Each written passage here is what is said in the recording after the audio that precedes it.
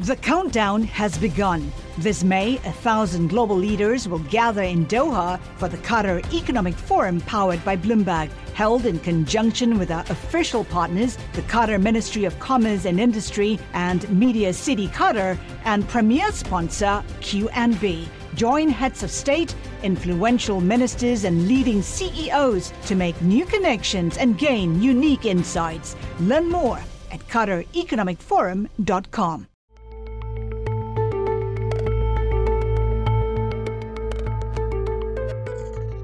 Hello and welcome to Out of Office. I'm your host, Malika Kapoor.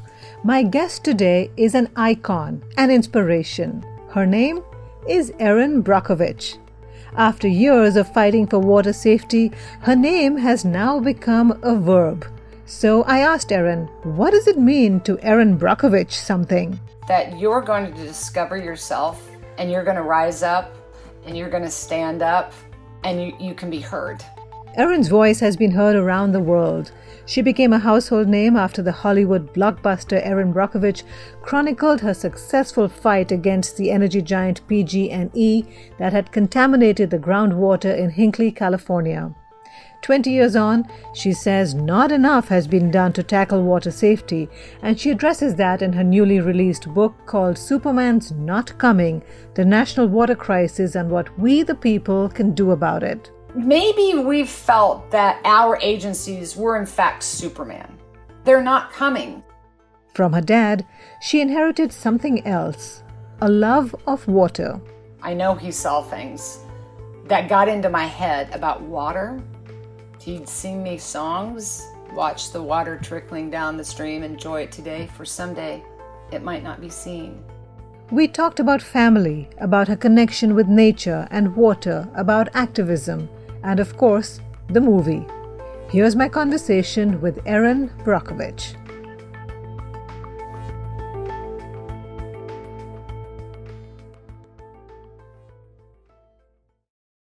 Erin, welcome to Out of Office. Hi, it's nice to be here. It's great to see you. It's, I've been reading about you for years, and of course I've seen the movie, so it's wonderful to be speaking to a legend. Well, it's nice of you to say, but, I am so about the we and the collective, and it becomes, my work is such a labor of love, and that takes many of us. Now, you shot to fame overnight, pretty much, with the release of the movie Erin Brockovich, and it's been around 20 years. How did your life change after that? It changed a lot. It has been just of late that I think, hindsight, you can kind of look back and go, what happened? Because it happened so fast and I got thrown into something that I didn't plan for in life or necessarily dream of in life. And I just went. I think I really learned to just go. And now, well, my gosh, there's so many reasons now why I'm reflecting. I mean, I started when I was 30. I'm now 60.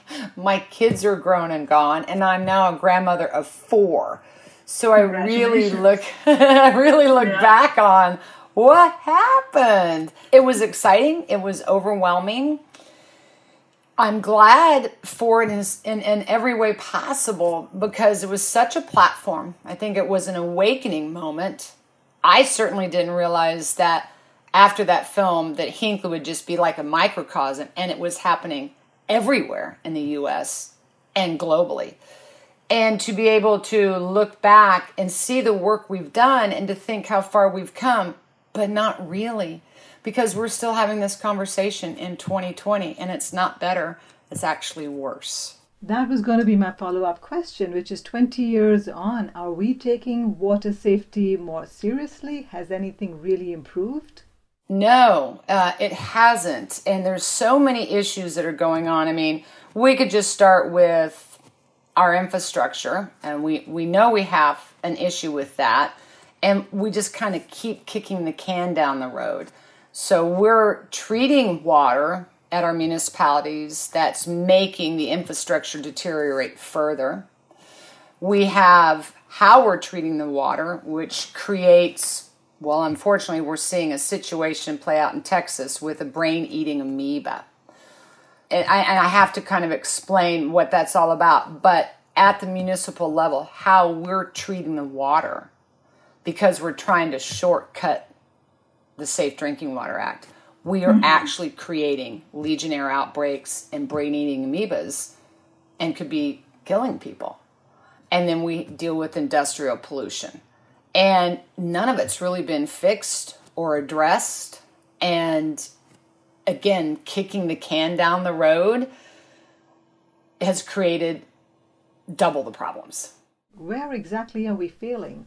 In my 20 plus years doing this, I can get a clear picture just on the ground. We've got to put safety and infrastructure and people ahead of the dollar. And there's this idea that if you don't, we don't make money. That's not true. That's not going to be true. So Water 101 is we get most of our water from surface water. Yes, we get it from aquifers as well. It can be blended. It depends on the time of the year, if you're in a drought condition, etc. But most water comes from rivers, creeks, tributaries. Well, when that water comes in, it contains organic matter. Organic matter is simply dirt. We need to clean the dirt out of the water. So we add chlorine to help ensure that we don't have E. coli and these types of outbreaks. What people don't know is when chlorine and dirt meet, it creates a toxic compound called trihalomethanes, which is very monitored and regulated by the Safe Drinking Water Act. The intention of the Safe Drinking Water Act is very good. But see, here's what we do. We don't like to follow that, and we want to cheat the rule because it's cheaper for them instead of adding the right filtration. So the Safe Drinking Water Act says when you can't balance your THMs, you must use the appropriate filtrations. Well, guess what? That can get expensive. So there's a loophole in there that allows them to do that, bypass the system, and throw in ammonia. So when you throw in ammonia, you create another reaction in the water. So the ammonia can render chlorination less effective. And it's also very caustic to the distribution system because if you have lead pipes, it causes all the lead and the iron to leach itself out. And here we have lead contamination. No, it's one thing after another. Correct. And then we have a Band-Aid because we know we've got a problem with the ammonia. Now we add phosphorus, it phosphates. And now we've created another reaction in the water. And what we've done very basically is create a feeding frenzy of biofilm. And that's where all these pathogens grow. So here in Houston, not in Houston, Texas, it's south of Houston. It's the Brazino County area, closer to Freeport. They had a 6-year-old die from brain-eating amoeba. It's in the municipal system. How did it get in there? Because we're not treating our water correctly on the up front. I see there is such a better way to do business on the up front. Do what the Safe Drinking Water Act and its intentions were. Appropriate filtration, even if it costs you more money. It's way too expensive at the end of this journey, when you get sued and you pay out. But the greatest expense comes, we lose lives. Yeah. Legionella, these brain-eating amoebas, they are deadly. And you've damaged our water. So that's what I really learned, that instead of kicking the can down the road, if companies would take some of that money and reinvest in themselves for safety and infrastructure with the intention of clean water and safety and protection of public health and welfare first, we'd be getting ahead of the game. So we're following this old adage or this old idea that to do that, it's better for the company because if we play right, we're not going to make money. I think it's so ass backwards. And we can change that, but we won't. How do you stay motivated? You're so passionate about water safety, and yet what you've just outlined to me is a really gloomy scenario. How do you stay motivated to do the job that you do? The people, we get in there and we help educate them. Knowledge is power. And then when they find out, and it's oftentimes when it's in their own backyard that they rise. So I see the faces of the communities and I'm inspired because I want to help them. And I know that when they're activated, they will get involved. And so we need to not assume that some magical entity, hence my book, Superman's Not Coming. And yes, it's about the national water crisis, but it could be related to a whole lot of other subject matters, by the way. We as a society, I don't know if we've been comfortable or complacent, and that is in no way meant to be disrespectful. I am part of society, and I look at myself. Where did I miss something? Well, did I assume that a federal oversight or a state agency or a rule or regulation was in fact going to be followed? Because it's not. But that we can take action and we can, knowledge is power, we can inform our community, we can make it our duty and our obligation to find out what's going on, to get involved at local city council level. I think there's this, again, idea that there's this blanket thing that's going to fix it and save it. The wizard is here. We're waking up right now, and I am actually more hopeful in this moment, you may think I'm crazy saying this, than I've been in my entire career. Because I think that we're seeing things that for one reason or another we haven't wanted to see before. And when you wake up, that's where knowledge is power. That's where the education, meaning you'll learn about something that's happening, that you realize I'm going to have to get involved here. And at a local level, and we share this in my new book, Community After Community, you can clearly see how they have affected change. So I think of it as if every community in every town or city in every single state got to their own municipality, got to their own city council, and they made the changes and the permits and the requirements right at that level different, and you lit that up across the United States, you'd actually make change. And that's what keeps me hopeful, is seeing the people, to see them rise. I think of this all the time as like a Super Bowl. We all love those events. And when you see them, they're like, oh, they figured it out. They got the ball. They ran. You're just like, yes, go. And that's what keeps me going. I love the title of your new book, Superman's Not Coming. It says so much, especially in the context of water safety, climate change. Walk me through how you came up with the title and what exactly in your mind you wanted the title to convey, Superman's Not Coming. It's disappointing, isn't it? It's a sock in the gut. I've watched the people of Hinckley get socked in the gut, actually believing that PG&E would tell them the truth. I've seen Flint, Michigan, the sock in their gut to actually think that your municipality would have your back or your leaders.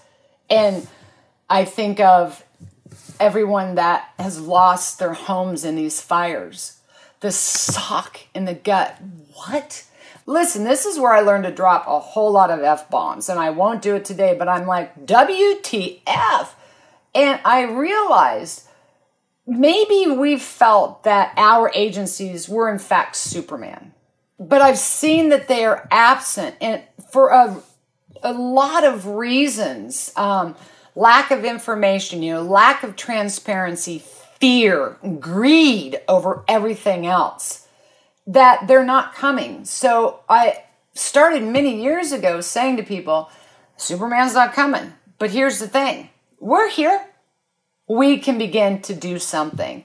And I also learned, and this is always kind of the lighthearted side of it in my life, Prince Charming's not coming either. So it's about waking up that we need to believe in ourselves again. And I see that missing everywhere. I'm a little more sensitive. I don't think I'm a little more sensitive to it. I might have been a little more prepared or a little more awaken. You know, what's the new thing? Woke now? I mean, because I'm a dyslexic. So my whole life I was put in a box and I was labeled and judged and perceived and always underestimated. And I think that there's a bigger system out there that underestimates the people very often.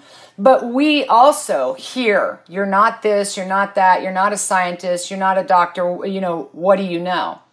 That happened to me in Hinckley. And I'm like, okay, well, this is familiar because I went through an educational system because I think different. Therefore, what do you know? Go over here. And I'm like, oh, no, this is way too familiar. Well, let me say this about that. I don't have to be anything to be a human.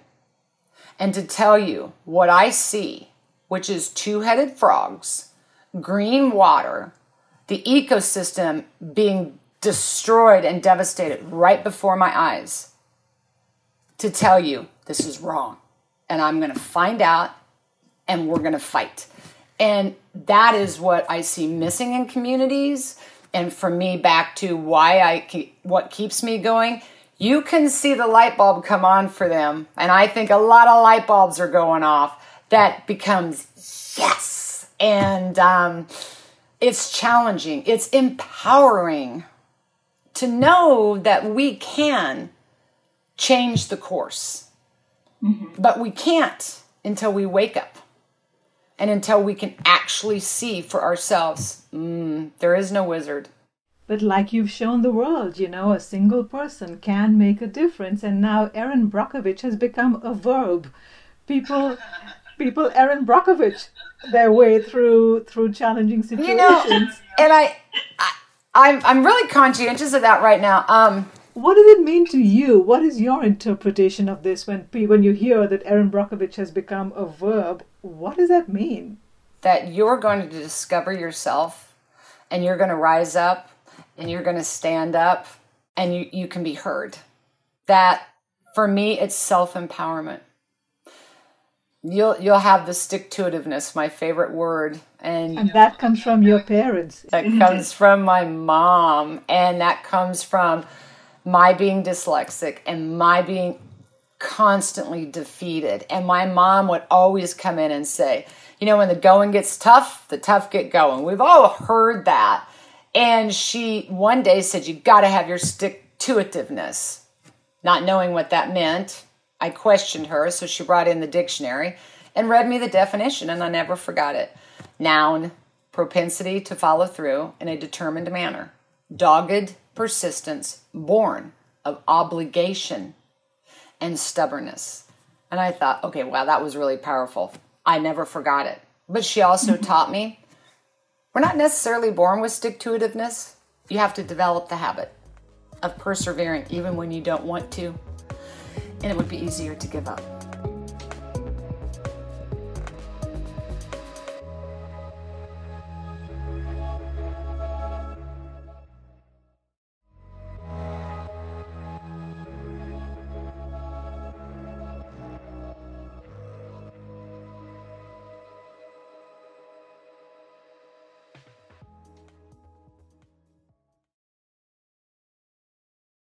Join Bloomberg in San Francisco or virtually on May 7th for The Future Investor, Data-Powered Transformations. This 2024 event series will examine how data is not only playing a pivotal role in investment decisions, but serves as a driving force behind the construction of innovative, investable enterprises. This series is proudly sponsored by Invesco QQQ. Register at BloombergLive.com/futureinvestor/radio. I know your mom had a huge influence on your life, but your dad did too, right? Oh, my dad. So my dad was a mechanical engineer. He built pipelines, and he ran pipelines for Citigroup all across Oklahoma and into Kansas. He was the very one, I know he saw things, that got into my head about water. He'd sing me songs. Watch the water trickling down the stream, enjoy it today, for someday it might not be seen. I could cry every time I think about it. He saw something. He was imparting a message to me. And I became very connected to that. And my dad taught me a very valuable lesson that I didn't like to learn when I was about 16, 17. I skipped school, told a huge lie. He caught me. I got grounded for an entire school semester. But nothing bothered my father more than a lie, because it creates disrespect. It creates distrust. It takes a long time to rebuild that.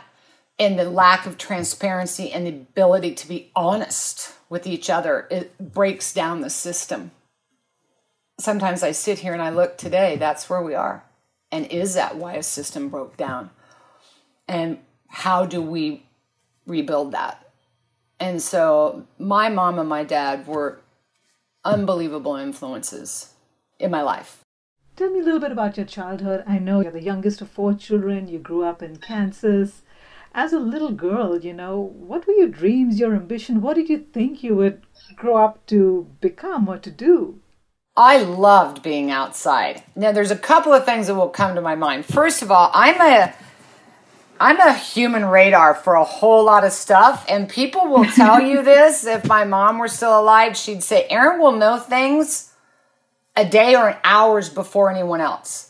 I love the creeks. I love hiking. I love seeing the little animals. I just loved it. I still do. I like to watch the sunset, and I was fascinated with cloud formation because we're so disconnected from the environment, but we are the environment. The environment is us. And I could tell you a good 14 hours ahead of time, before the weather report would tell you, we're going to have tornadoes. The air pressure is oppressive. The barometric pressure lowers. The cloud formations happen. The stillness, all of that. Something's going to happen. You can feel the humidity, right? You can feel dry air. You can feel barometric pressures. They're heavier. You can feel the change. Observation. Well, those are getting to be some pretty big thunderheads. So you can kind of start thinking, yeah. And I tend to be always plan B. So because of my dyslexia, you always put me in a box. I always had another plan on how I'm going to get out of that. So I will observe a lot of things that happen to me. My mom was here for a couple of our really big earthquakes, the Northridge quake, which in the 90s, which was huge, deadly. I knew the night before, so around midnight, and the earthquake happened about 4:34 a.m. I was up, and my mom was visiting. She came in, she goes, why are you still up? I'm like, I'm very agitated. And she's like, why? And I had just moved. She said, maybe you're overwhelmed. I'm like, nope. I can feel it. And I said, something's not right. And I just kept doing that. Energies come through the ground. Earthquakes, even little rumblings move out energy. And she said, you need to try to go to sleep. And I'm like, no. And my son, by the way, is very much like me. And so I was wrestling around about 4 o'clock. I'm like, where's Matt? And he said he was really restless. He was kind of just watching TV. Right about the time I left, boom, it hit. We are energy. Earthquakes are energy. Tornadoes are energy. When I was doing the BP oil spill, the fishermen, they really knew more than anybody else. See, they own those waters. They're on those waters. They feel that water. They see the storms. They note the changes. And I've just as a child been connected to that, and it's quite powerful. The other day, I'm fascinated with water. And by the way, we are water, right? Yes, we are. And I think about water that has the power to carve valleys and mountains, the power to change a coastline, yet the resiliency to keep moving forward. That's us. We're water too. If we would just connect again, we'd find that strength, that resiliency, that ability. And I'm fascinated by it. I'm connected to the environment. Earlier, you said that it may sound crazy, but at this moment in time, you're actually very hopeful. What makes you hopeful, and what is your biggest hope for this generation? That we just don't stay complacent. I think we got quiet for a while. Everything was good. And that worries me. That lull, that quiet before the storm. I can tell you it was probably coming. I have people from my keynote say, you said a year ago something was coming. Would I have known? You can feel it. But not to stay complacent, not be afraid to challenge a status quo. Everything that we've done as a society was all good and well and intended and started here, but we've evolved and we've changed over time, and we haven't changed any necessarily or looked or challenged some of our laws that don't apply or work today, or some of our policies, or even a mindset, so that we don't continue to stay complacent. And that's why I feel hopeful, because people are. And did COVID push us to that stop? That we had a moment to reconnect or to go, what's going on out there? And here we are. And so, it's like turbulence on an airplane. It could get rough. It's going to be uncomfortable. We will get through it, but you're going to have to navigate through the turbulence. And I think that's kind of where we are. And I'd rather see that than the silence. I worry about my children. My father always said this about me. If Erin is quiet, still waters run deep. She's thinking something, and I'd rather her be talking to me about it.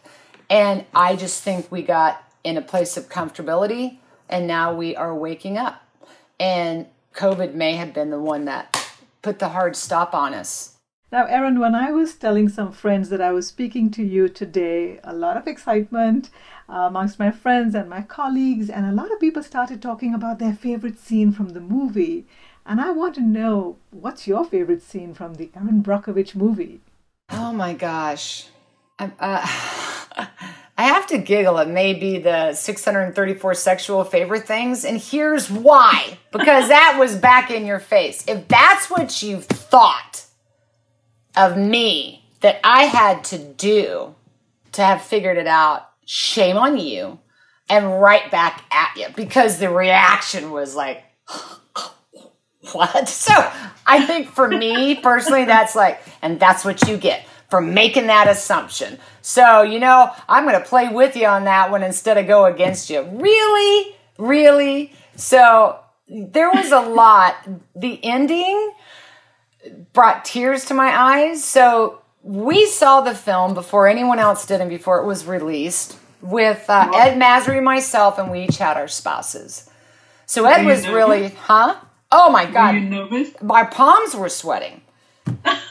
And Ed was real intent on watching Julia's part, and I was real intent on watching Ed's part. And, Ed and I would be high-fiving each other. He's like, oh my God, you do that, drives me crazy. And I'm like, right? But so, at the end, one of my favorite lines, if that's your attempt at an apology, you suck at it.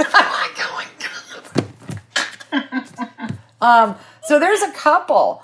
I love the scene with Julia telling George, her mathematic equation and how much money she's got in her bank account and how many, here's my phone number and based on this, you're not going to call. I'm like, that was pretty cool. And you're continuing the fight, and we appreciate you for that. And thank you for inspiring all of us. Oh, thank you very much. I'm just so, I'm so glad that we're just here to have the conversation and to be able to point out where our problems are. And I don't want to get bogged down in just this is where the problems are and never think that we can't get past it. There has to be the motivation and the hope that we can, and that challenges of oneself.